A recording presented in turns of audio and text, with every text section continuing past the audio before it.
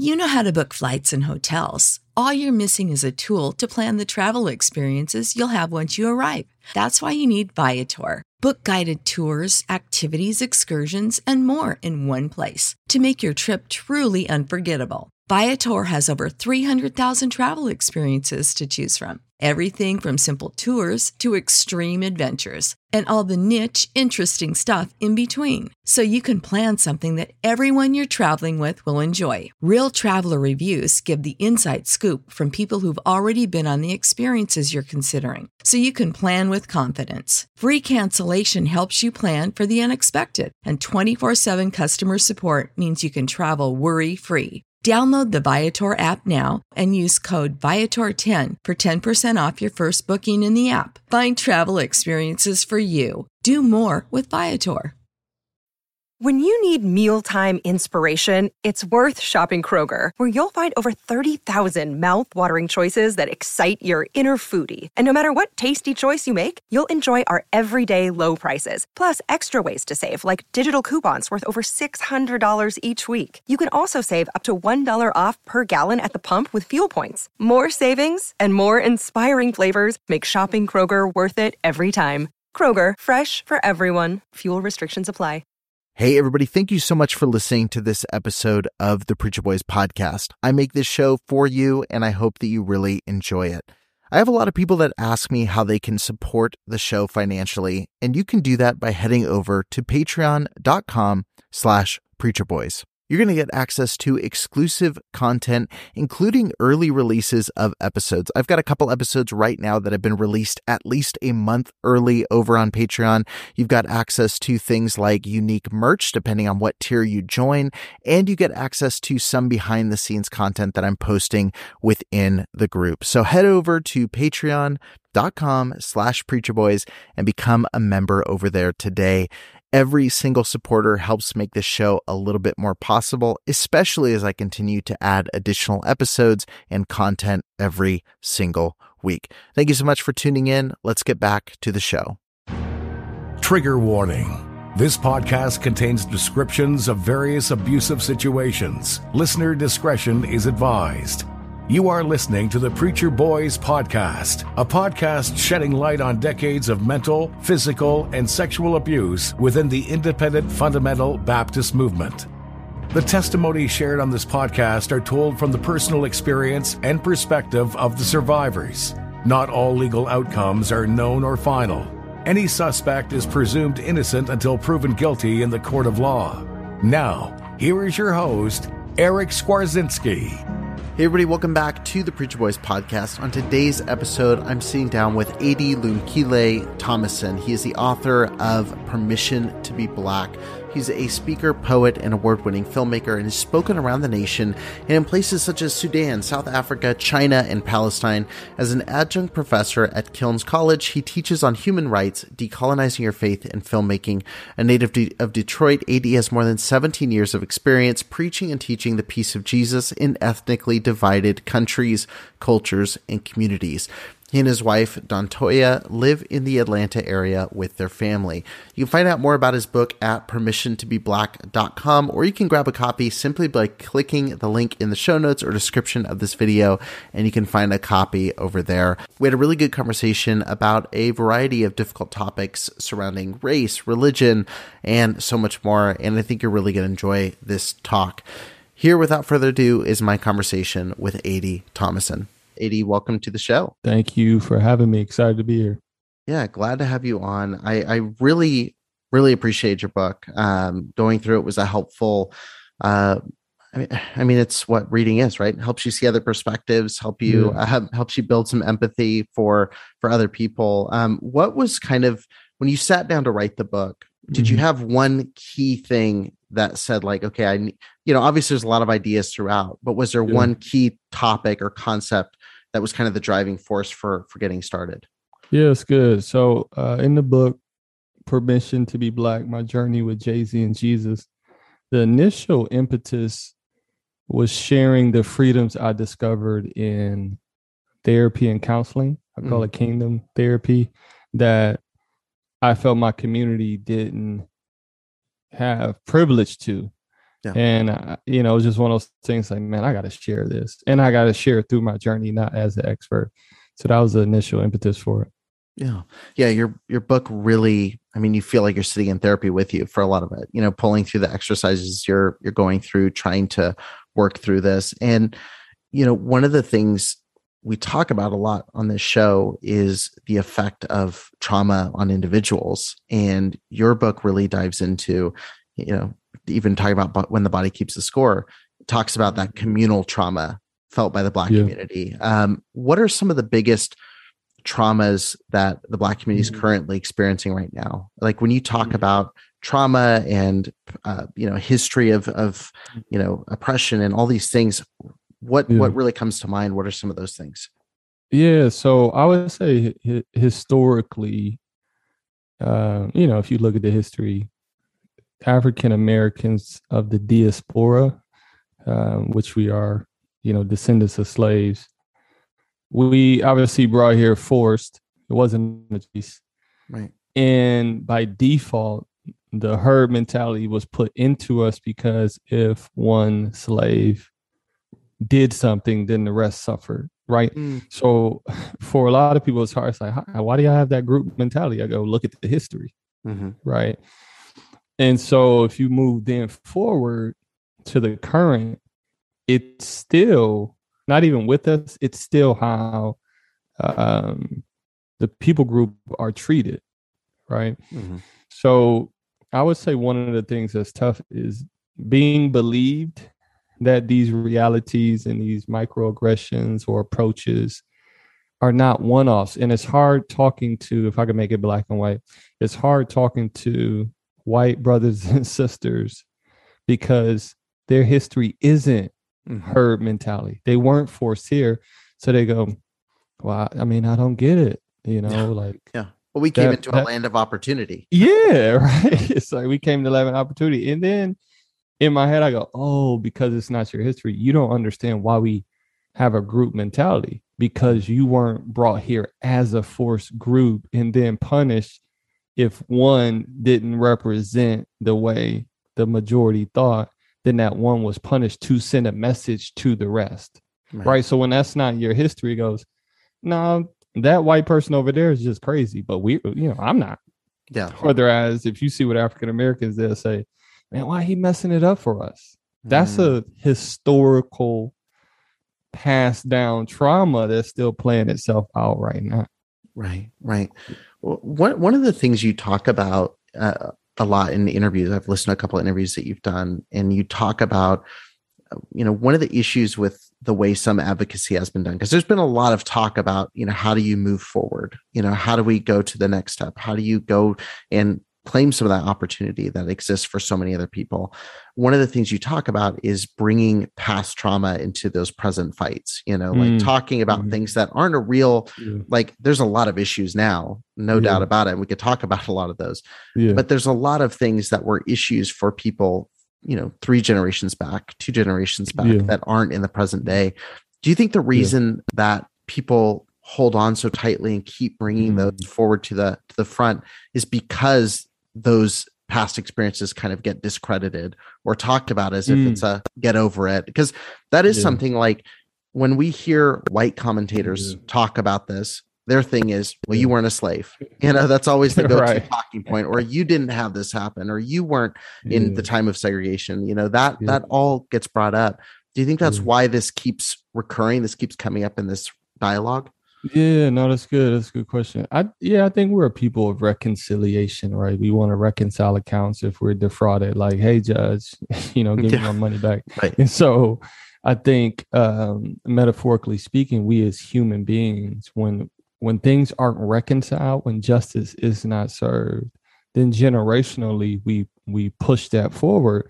And then this generation may say, hey, this wasn't reconciled for these former generations. Who's going to do it? Right. And so where I would say, like, yeah, true, the descendants of slaves weren't slaves. There still is a legacy of unreconciliation that hasn't been dealt with. And people pick and choose, right? That's like saying, you got a high percentage of women listening. They would be livid if you brought it up in the Me Too movement and just saying like, well, it's not happening right now. Like today, Right. just they be like, what, man, if you don't cancel this, like, Yeah. And so all we have is our human story. And when that human story is violated and it's not reconciled, there's no justice. There's nothing to get over. Like, I can't get over and become another human. Like, you see what I'm saying? Like, I don't have a second, contrary to this multiverse idea, I don't have a second person. I could just like, I'm gonna take off this suit and I'm gonna hop into this suit. And that's how people talk. Like, well, just become another human. I can't. Have another legacy. I can't. Just be part of another people group. I can't. But what we can do is empathize and bring reconciliation to move forward. So yeah. Well, let me flip the script a little bit, and really speak to myself. Speak to people listening who are going, okay, I'm hearing this, because again, the default mode is always whenever we're uncomfortable because someone's talking about an experience that we haven't been through. Our response is always, here's what I would do, even though we have none of the background, none of the history, none of the trauma associated with it whatsoever. So when we're uncomfortable, we just want to say, get over it. Let's move on. How can we facilitate these conversations and give opportunity for people to share how they were feeling, validate those experiences, and allow them to, really express what's going on underneath all that motivation, that feeling? Yeah, what I've learned is allowing someone to share grief doesn't mean all of it has to be true. Now, someone would say like, man, well, that's loaded. It's very loaded, right? So, it's what a therapist does, really. Tell me how you feel. Well, I feel like all 8 billion people hate me. Okay, it doesn't make it true. Right. But the person sharing their emotions gets to say how I felt. And here's the interesting thing. I don't think people really understand the ramifications, generationally speaking, when you have a people group who were legally not able to share how they felt for centuries at a time. Mm-hmm. See, that's the thing that we're missing, right? So right now, they're like, well, you can go to therapists and stuff like this. And I go, yeah, but have you studied science and neurology and cellular things that you could pass on from the cellular level? If I talk to any woman listening, when it comes to pregnancy, radars are up now because there was a heightened study on prenatal care and what the woman is eating and all these things. But now they're realizing the stress of what the mother, like the emotional stress of what the mother goes through, is equally as important to how that baby will come out. Now, let's talk about that. If you have a generation of mothers who are pregnant, and while they're pregnant, they have to run for their lives. Yeah. They have to see whippings. They have to see emasculations. And the woman's body is tense. And then that child gets born. And then it's again. Then that child gets born. And then it's again. And then that child gets born. And then it's again. Fast forward to the lynchings and the bombings. You can't even go to church. Again, women still pregnant. And then you telling the first generation to get over it. I go, this is emotional, cellular anxiety passed down at the neck. And now studies are saying, we missed that in caring for the woman and child. We focus on nutrients only. Yeah. You see what I'm saying? Yeah. That was one of the most interesting parts of your book, was that section, talking about experiencing all those things. And we don't even fully understand. Even knowing that stress impacts the child, in utero, is like, we understand that principle, but what does that really mean? What does that really affect? And to have, like you said, generation after generation of this, that's a lot of trauma. Like, there's just a lot of trauma built up. And one of the things you talked about as well within is like, a lot of times when people get pushed into those corners or get put into a place where it's, you can't feel this, you can't do this, it almost becomes our defense mechanism, and you see this, you talk a lot about music, and I love rap, and that's one of the things that comes in a lot is I'm the toughest, coolest, like most untouchable person out there. That's become the kind of defense mechanism and default voice. So for you, have you gotten a lot of pushback for trying to dive into the therapy or the emotional side of it, and like, let's tap into what's really going on here. Yeah. You know what's interesting? I haven't, and I think it's because it's hard to argue with a figure like Jay-Z, right? If Jay-Z's talking about therapy, they're like, okay, I guess we could talk about it, right? Sure. I think this maybe the subtle conversations where people may not be able to afford therapy, or they feel like they don't have a life freedom and logistics set up to go, is asking that question like, what do I do if I'm, let's just say, an 18-year-old that reads my book and I'm in a toxic household? You see what I'm saying? Mm-hmm. And I'm not wealthy. Those are probably the things of like, man, I hear you, but what does it look like in these situations? And that's where it does become tough, because, you know, they not going to emancipate from their parents like Jaden Smith. Sure. Yeah, it's a luxury to be able to make those kind of decisions. Yeah. So, but for the most part, I think people understand the tone and intent from where I'm coming from, is to say you don't have to define your humanity by toughness. God has given us emotional taste buds, which I call them emotions, and we can say this hurts just like we can say something tastes nasty when we eat it. Yeah. I mean, you brought up Jay-Z, and it would be hard to have this conversation without mentioning his influence, because it's all over your book. It comes up in every interview. Yeah. And you know, it's polarizing from the start. Your journey with Jay-Z and Jesus. You know, like there's people are going to read that, and you know, I think of pastors I grew up around, that would be like a reason not to read the book. Like he's talking about Jay-Z and Jesus. Like, you know, what is this? You know, you said in your book, you know, music's the cry of the soul. Like there's so much education within music. I mean, within the type of music like a Jay-Z puts out, you know, can you talk a little bit about, you know, the role that music has played in kind of understanding even your own journey? Because I think for a lot of people, hearing something in a song puts a voice to something that, you know, you can't talk about openly.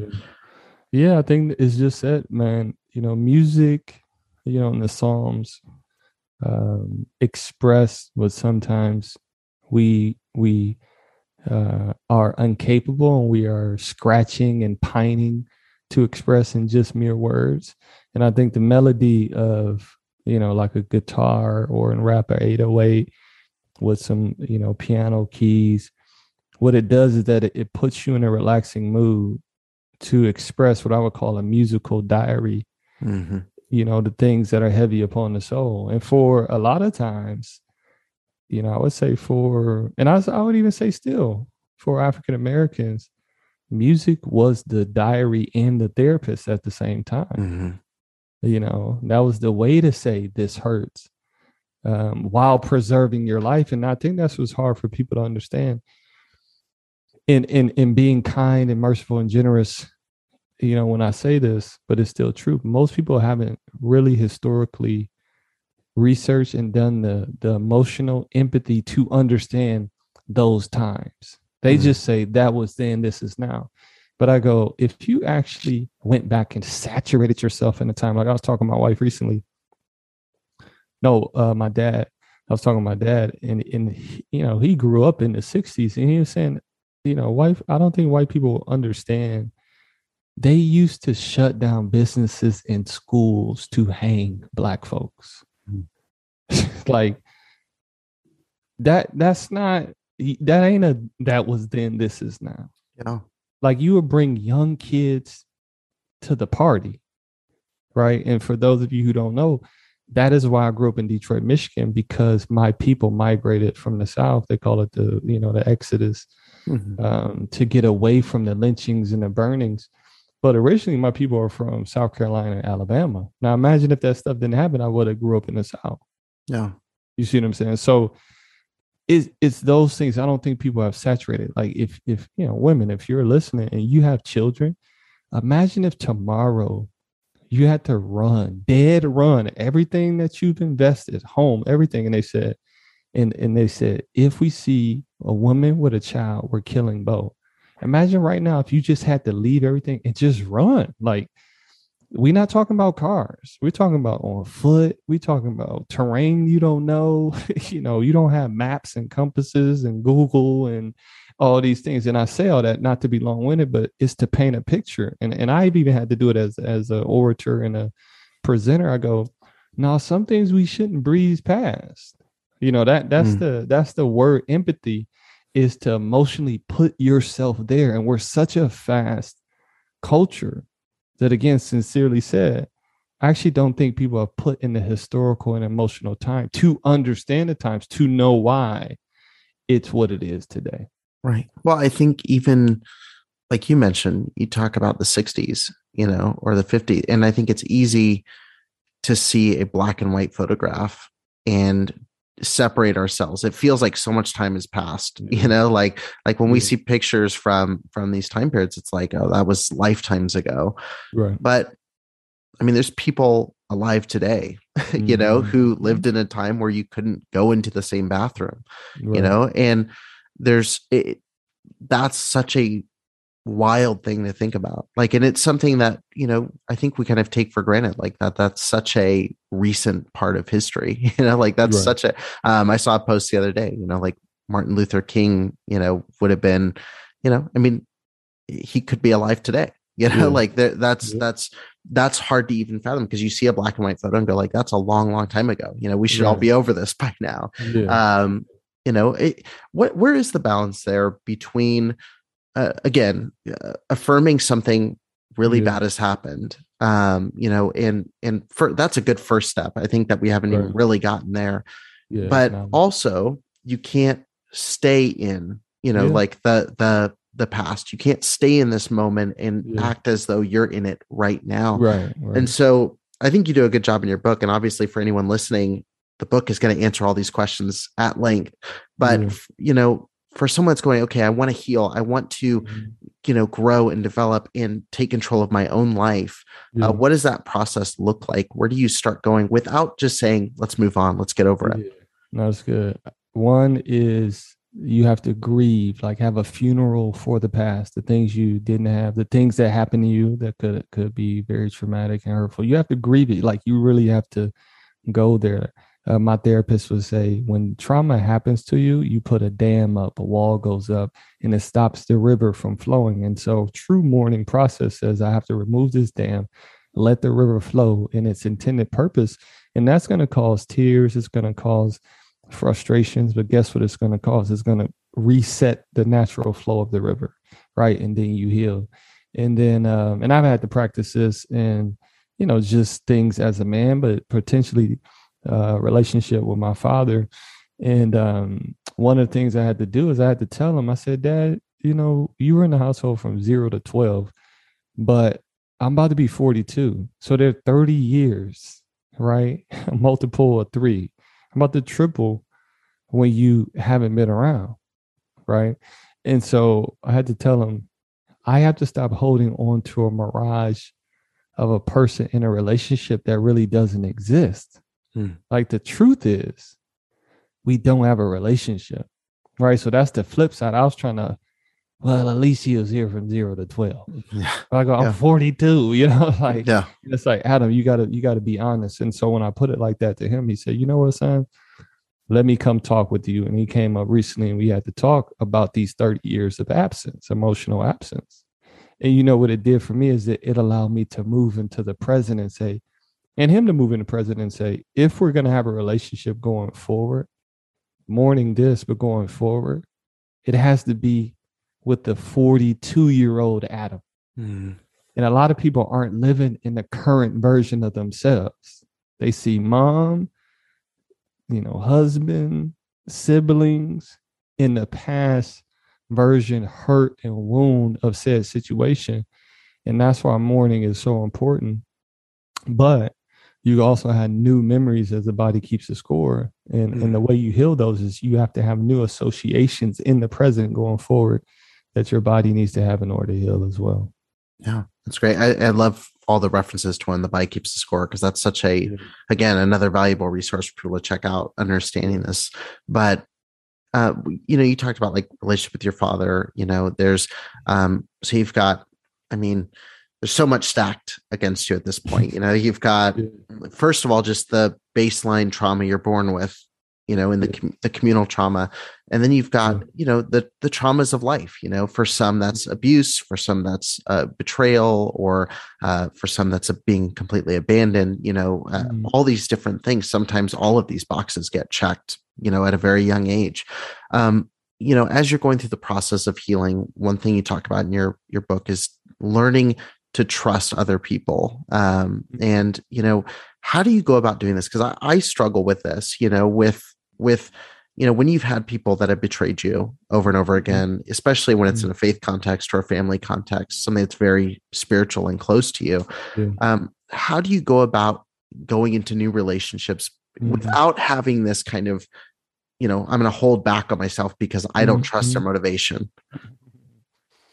It's tough. I'll be honest with you. It's a tough thing, and it's I would say it's the human inclination to hold back. One of the things that come to mind practically in Proverbs, Solomon talks about 6 things God hates, 7 things he detests, and 2 out of the 7 I always tell people is a lying tongue and the heart that works deception, because I think God realizes we're human and we're not God. So you can look at signs and to see if people are deceiving you, but at the end of the day, we're not deity.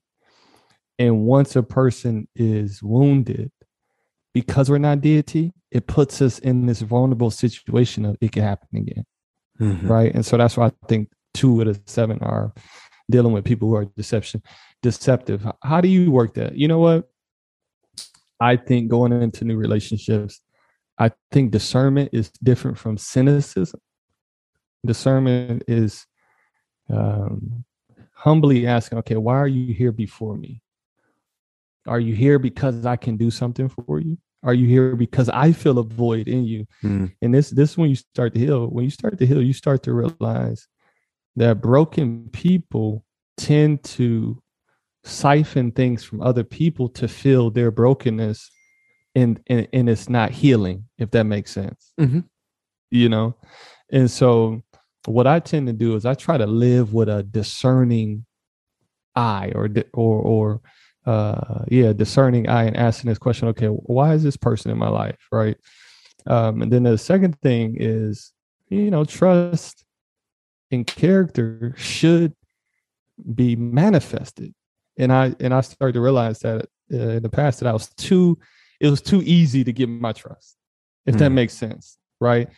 And that isn't the way of a wise person, if that makes sense. Right. Yeah. Yeah. So yeah, there's a lot of people that don't deserve the trust, as well as, but it is, exactly. It's really hard to delineate between those two. Like, how do you know which one to trust, which one not to, especially when, again, like we've mentioned, so many different figures in positions of authority, so many titles have been violated. That kind of leads to another thing I thought was interesting you brought up, which is, when it comes to taking this beyond just yourself, when it comes to advocacy work, which I think what you're doing is advocacy. I mean, you're helping people that have felt these things, these pains. One thing I thought was really funny, I don't remember if it was in the book or if it was on one of your podcasts, but you talked about this idea a lot of people have of speaking truth to power. And you made this statement like, they aren't power. Like you're giving people power that shouldn't have it. Like you're giving people control over you that shouldn't have it. When it comes to trying to seek to create change, you've kind of talked about the need to create it within first. But how do you think, like, the way advocacy is being done right now, do you think it's broken the way that we look at advocacy, and how can we kind of improve on that area?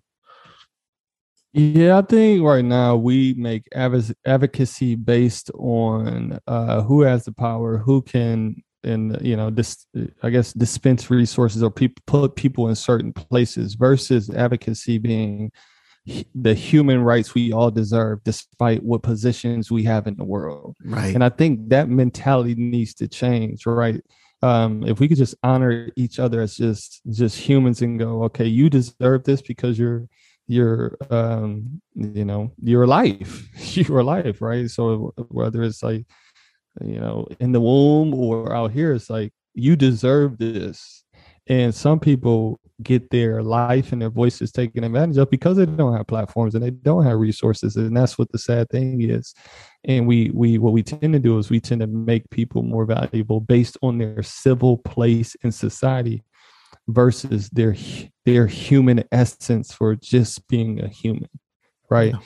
And I think that would change advocacy, because you could put a lot of stuff in there: height, looks, able body, not able body, hearing, deaf, blind, countries, class, gender, all these things. That makes sense. Right. Yeah. It's crazy that the fight around so much of this is just baseline human dignity, for that to be recognized. And, obviously I think for people who are, emotionally or mentally trying to process this and trying to fight for these things, I think narrowing in on that's what it's about, is that that pursuit of justice. How do you pursue that in a meaningful way when the systems aren't listening?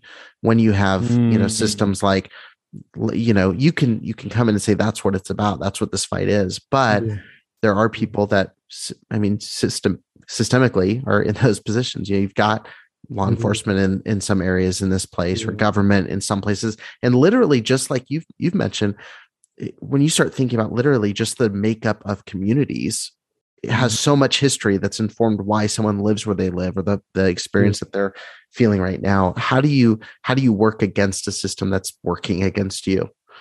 Yeah, that's good. So for me, for those who don't know, I believe in the way of Yeshua. Yeshua, some people say Jesus, but Yeshua is his Hebrew name. And one thing you will find in Yeshua's day is that the people of God didn't ask the government to do what was a requirement of them. Right. And I think so many times we're asking the government to give us this human dignity, so to speak, when it should be for myself, it should be the people of God, or I would say like those who understand, like the United Nations it will be a non-religious version of that, though there could be politics involved in that. But the United Nations, when they came together historically, if you research them, they said, what is required of what is the requirement of a human, and what should they get just because they're human? And what I'm saying is we've given too much power and too much responsibility away to the government. For me, there are too many people who are religious, who have billions and billions of dollars, who are saying, well, the policy is supposed to do it. And I go, no, they're not. It's like, I don't need a policy to feed a hungry person if I see them hungry. Like, what do it look like? I got all this money in my pocket. A person's like, hey, man, can you buy me some food? It's like, well, I'm waiting for the government to give me a policy. But that's how people live, right? What would it look like? And this is a true story of my life, where, a person I knew was looking at having an abortion. And I said, look, if I'm supposed to be anti-abortion, I'm not going to pick it. I'm not going to look for a policy. You know what I'm going to do? I'm going to talk to that person. I'm going to say, hey, would you give me 9 months? I'll raise your child.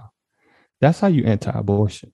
You see what I'm saying? That's not a policy. And if you look back in Yeshua's day, with the believers in Ephesus, they weren't yelling at Rome and telling Rome to change the policies, because guess what Rome allowed? They allowed people who did not want their kids.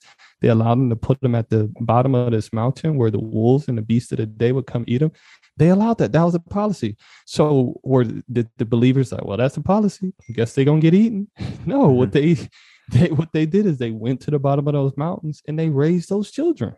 Oh, but that's harder. It is harder, right? And I think some people like a policy because it lets them off the hook of responsibility. Right. Yeah, that's really good. The one area, and this is something where this is something that a lot of people have had their experience really hurt by the church. You mentioned obviously like kind of the religious systems and things like that. And I want to kind of circle that. For a lot of people, it can be hard to reconcile. And I would say for a lot of people who've experienced abuse in any format, people listening to the show who've experienced sexual abuse, who've had their experience invalidated or worsened by the response of religious people. And reading your book, there's so many things that come to mind, past conversations I've had, on this show with people who've had their experience worsened by the response of religious leaders.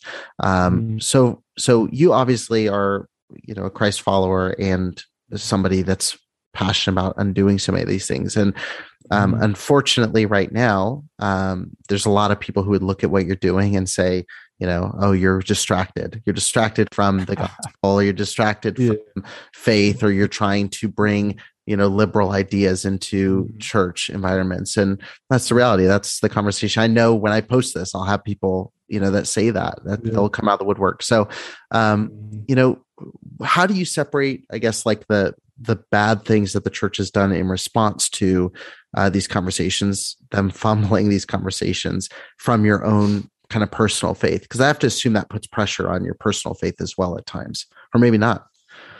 Yeah. You know what? I no longer shoulder the pressure of God's discernment and what he's going to do at the end.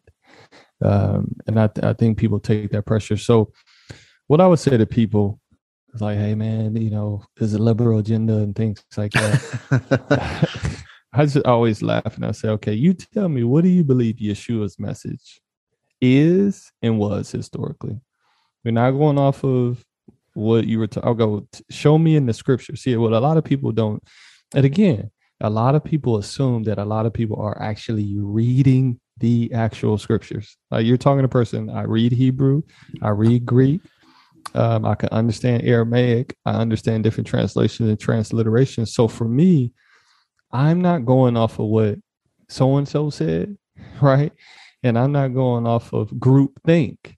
I'm going, no, Yeshua said, if someone's thirsty, give them a drink. If someone's unclothed, right? Matthew 24:25. If someone's unclothed, give them clothes. If someone's in prison, go visit them. And he said and then he said, because he couldn't get through all the lists, contextually he said, and to the least, so whoever's least in this world, if you do it to them, you do it to me. Right? Proverbs, it says, he who lends, or he who gives to the poor lends to God. That's the Hebraic understanding of when you do what they call tzedakah, which is radical generosity. God considers himself being put into your debt. Now think about that. He who gives to the poor lends to God. So hey God, I'm giving you $5. You gonna pay me back? And it says, and God will repay us for every action, every deed, everything spoken at the end of the day. So what I would tell a person if it was like, man, I feel like I'm always, and this is what I tell people, I'm always a person who would love to have a conversation if you're wanting to expand your understanding of what you've been taught. But what I realize is that a lot of people want to hold on to their group think versus considering things that their group may have missed. And that's the same with myself. There are positions I don't hold, but one thing I always hold that I've seen never fail, that crosses culture, gender, classes, and parties. If you really want to see if you're a person of kindness and love your enemy. A lot of people throw that out the window, right? You really want to see if you're a person that's about that life, consider one another better than yourselves. Paul, outdo one another in love. That's the only debt that should be reigning. I ain't heard that on nobody's political campaign trail. I ain't heard that on no, activist, be it white, black, purple, brown, or whatever. No one's talking about loving the enemy. Most of the groups, black, white, and all together, they're more zealots of Yeshua's day than anything. And the zealots of his day was like, no, we got to overthrow Rome. We got to get Rome out of here. Right? But rarely do I see people really practicing the way of what, again, the Hebrew word is tzedakah, radical generosity, and mercy, kindness, and loving your enemy, right? And I actually think that takes more strength. I mean, when you bite a wolf bites back. When you bite a dog bites back. I'm in the hunting. Sorry if y'all not in the hunting. But if you run after a deer and you corner a deer gonna kick you back. So it's animalistic to hit back when your enemy hits you. But I would say it's not natural, super above natural to love your enemy. So I don't see any of that message coming from any political party, to be honest with you, you know? No. Well, yeah. And now that you said the most controversial thing you've said the whole time about hunting, but when it comes to having these hard conversations, you know, because there is, I mean, you definitely don't stray away from some difficult conversations about, you know, tough topics. You know, how do you go about not cushioning the message of, you know, this is wrong or this needs to change? How do you go about not cushioning that while also loving somebody on the other side who you're trying to get that message to? Yeah, that's a good question. And I did want to kind of circle back to the, you know, in light of the church doing hurt. Here's what I would say. This is an illustration I would say to anybody dealing with hurt when it comes to the church or the religious. I always ask this question: what was the intent of the tool? So if a murderer is on trial for using a butcher knife, what was the intent of the butcher knife to be a murder weapon? Was the intent of Yeshua's words to be used to oppress? People can misuse tools. That's humanity, right? We have a beautiful thing. It's called love and sexuality, but people misuse that. And it's this Greek word called porneia, which means to distort, which we get our word pornography. And then you have sex trafficking, right? So does that mean people should stop being in love and celebrating the sexuality and relationships? No, but people misuse its intent. So what I always tell people who are in my circles and who come talk to me, I said, what I would say the American church and religious tend to not do, they don't make a delineation and they don't give people eyes to say, you need to look out for people who will misuse this tool and then get you to think that the tool is altogether bad. Right? Yeah. And that's where the true loss is. So for me, I go, I've been around people who have misused this tool to tell me, it's like, well, this is how Black people are supposed to be in the church, and this is how you're supposed to act and stuff. Like, people misuse that all day. But when I go back to looking at Yeshua's life, he was never oppressive. And ladies, hear me say this. You want to know if he had women disciples? He had women disciples. Look in Luke 8. He had Luke 8. These are women who funded his ministry out of their own wealth, it says in the scriptures.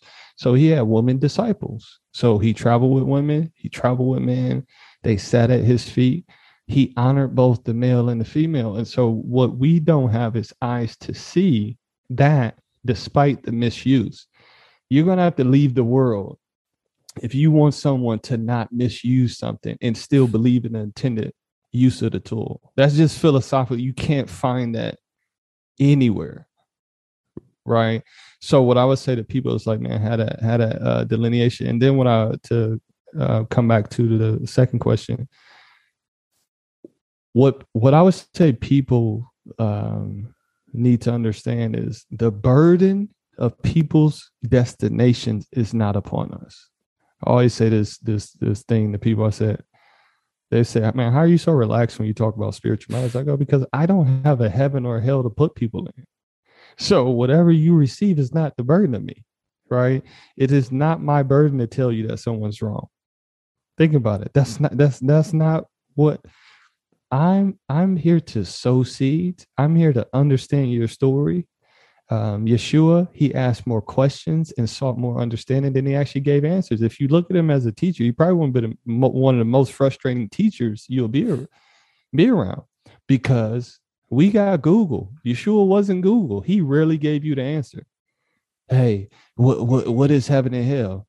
Well, what is it that you seek? You're like, man, just give me the answer. It's like, right. Like, who is my neighbor? Well, let me tell you a story. Come on, bro. Like, just tell me what it is. Yeah. And so my approach when I talk to people is, it's not about giving them answers. I'm asking, like, what is it you seek? What is it you want? What do you think? What does history say? Right. I mean, obviously I have answers, and if you press me, I will give you one, but I think it's more important to ask questions and to arrive at the conclusions that I do think are helpful, but rarely will you hear me say like something is right or wrong, unless it's just like like sex trafficking kids or rape, or like there are certain dark things. It's not a philosophical debate there. Yeah. Well, let me kind of close with this then, because like I said, I'm always curious with authors, because there's always that driving spark that gets them to, put pen to paper, and, as if anyone uses pens and paper now, but put pen to paper and start writing out a book. But you just mentioned, asking really big questions. So if someone was to read through the entire book, however many pages here, and they were to, look through, what is the number one question that you hope readers of this book are going to ask themselves as they flip through the pages? I hope they ask, am I being my fullest self, or am I holding back something based on like fear, trauma, society, assimilation, those things, or success? Sometimes I believe we hold things back because we want success, and then we get the success and you can't look in the mirror because you didn't achieve the success with your truest self walking through the door. So I want people to ask the question, am I being my truest self and how God has made me to be, despite the results I may get in this world? I think that's very important. Yeah. That's super, super valuable. And just one last thing on that, you talk about like the expectations on the Black community of what success looks like, and all the, it means to go get a degree. It means to go do this. It means there's all these different things. And you talk about like, there's this expectation of success as if all the tools existed that, the people telling you to have that success had, So, for someone, when you talk about being your truest self, or are you being you, how do you go about even figuring out like who you're supposed to be? Like, how do you define success for yourself? Not what someone tells you it should be, not what, maybe a parent told you it should be. How do you define what success means for you?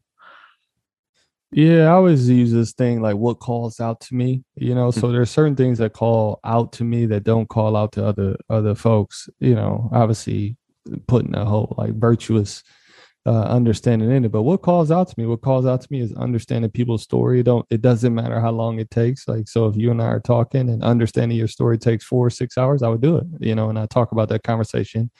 I had a friend in South Africa, and we talked for 6 hours to understand why he was so offended that a Black man knowing so much history would follow Christianity. But in understanding the story, I go, oh, you still believe Christianity started in Europe and not in the Middle East, right? And once I showed him that it opened him up to say, I was like, okay, I've been following a understanding of Christ that is flawed. It's Eurocentric. You see what I'm saying? So what calls out to you? Understanding people's story. I like to create. I like to understand things. I like to understand why people do what they do. You could be the worst person on death row. My mind wants to understand, what is your origin story? Because everybody has an origin story. Yeah. Nobody came out of the womb as a full adult. And if they did, that woman would not. That's an interesting story. That's an interesting story to hear. No, that's awesome. Yeah. Well, look, I really appreciate you taking the time to do this, and also for writing the book. I find myself in these conversations, saying, hey, thanks for coming on and talking for an hour. But then there's hours of writing leading up to this conversation that I really appreciate you taking the time. And it is, I know this is a difficult subject to walk through. I'm sure you have people, like you mentioned, people on both sides of all of this. If, and to even say there's both sides, there's hundreds of sides on these topics, where some are going to be upset you're not going more aggressive toward, certain ideology, or some that would say, don't talk about it at all. This is done. And so I appreciate you putting yourself out there and sharing so openly. And also, as someone that loves movies, like that's my number one love. I love that you included a watch list at the end because it's going to keep me busy. So thank you again so much for all your work. Yeah, no, likewise, Eric. Thanks for having me on. It's a blessing, and bless you, bless your people. Thank you for listening to the Preacher Boys podcast. If you appreciated the content on the show, please leave a review on iTunes. And don't forget to connect with us on Facebook, Instagram, or Twitter with the handle @PreacherBoysDoc. Additional information can always be found on PreacherBoysDoc.com. Prescription products require completion of an online medication consultation with an independent healthcare provider through the LifeMD platform and are only available if prescribed. Subscription required. Individual results may vary. Additional restrictions apply at lifemd.com. Read all warnings before using GLP-1s. Side effects may include a risk of thyroid C-cell tumors. Do not use GLP-1s if you or your family have a history of thyroid cancer. If you've struggled for years to lose weight and have given up hope, did you know you can now access GLP-1 prescription medications through LifeMD? LifeMD is now offering eligible patients online access to GLP-1s, the breakthrough prescription medication that can help you lose body fat and weight. Listen to what people are saying. You just take your shot. It doesn't feel like you're on a diet. What I wasn't expecting it to do was to shut off the food noise. This was life-altering, and if I can do it, I feel like anybody can do it. And here's the best part. Your insurance may cover 100% of the cost of your medication. So go to TryLifeMD.com to have your eligibility checked right now. Get started today at TryLifeMD.com. That's TryLifeMD.com. When you need mealtime inspiration, it's worth shopping Kroger, where you'll find over 30,000 mouth-watering choices that excite your inner foodie. And no matter what tasty choice you make, you'll enjoy our everyday low prices, plus extra ways to save, like digital coupons worth over $600 each week. You can also save up to $1 off per gallon at the pump with fuel points. More savings and more inspiring flavors make shopping Kroger worth it every time. Kroger, fresh for everyone. Fuel restrictions apply.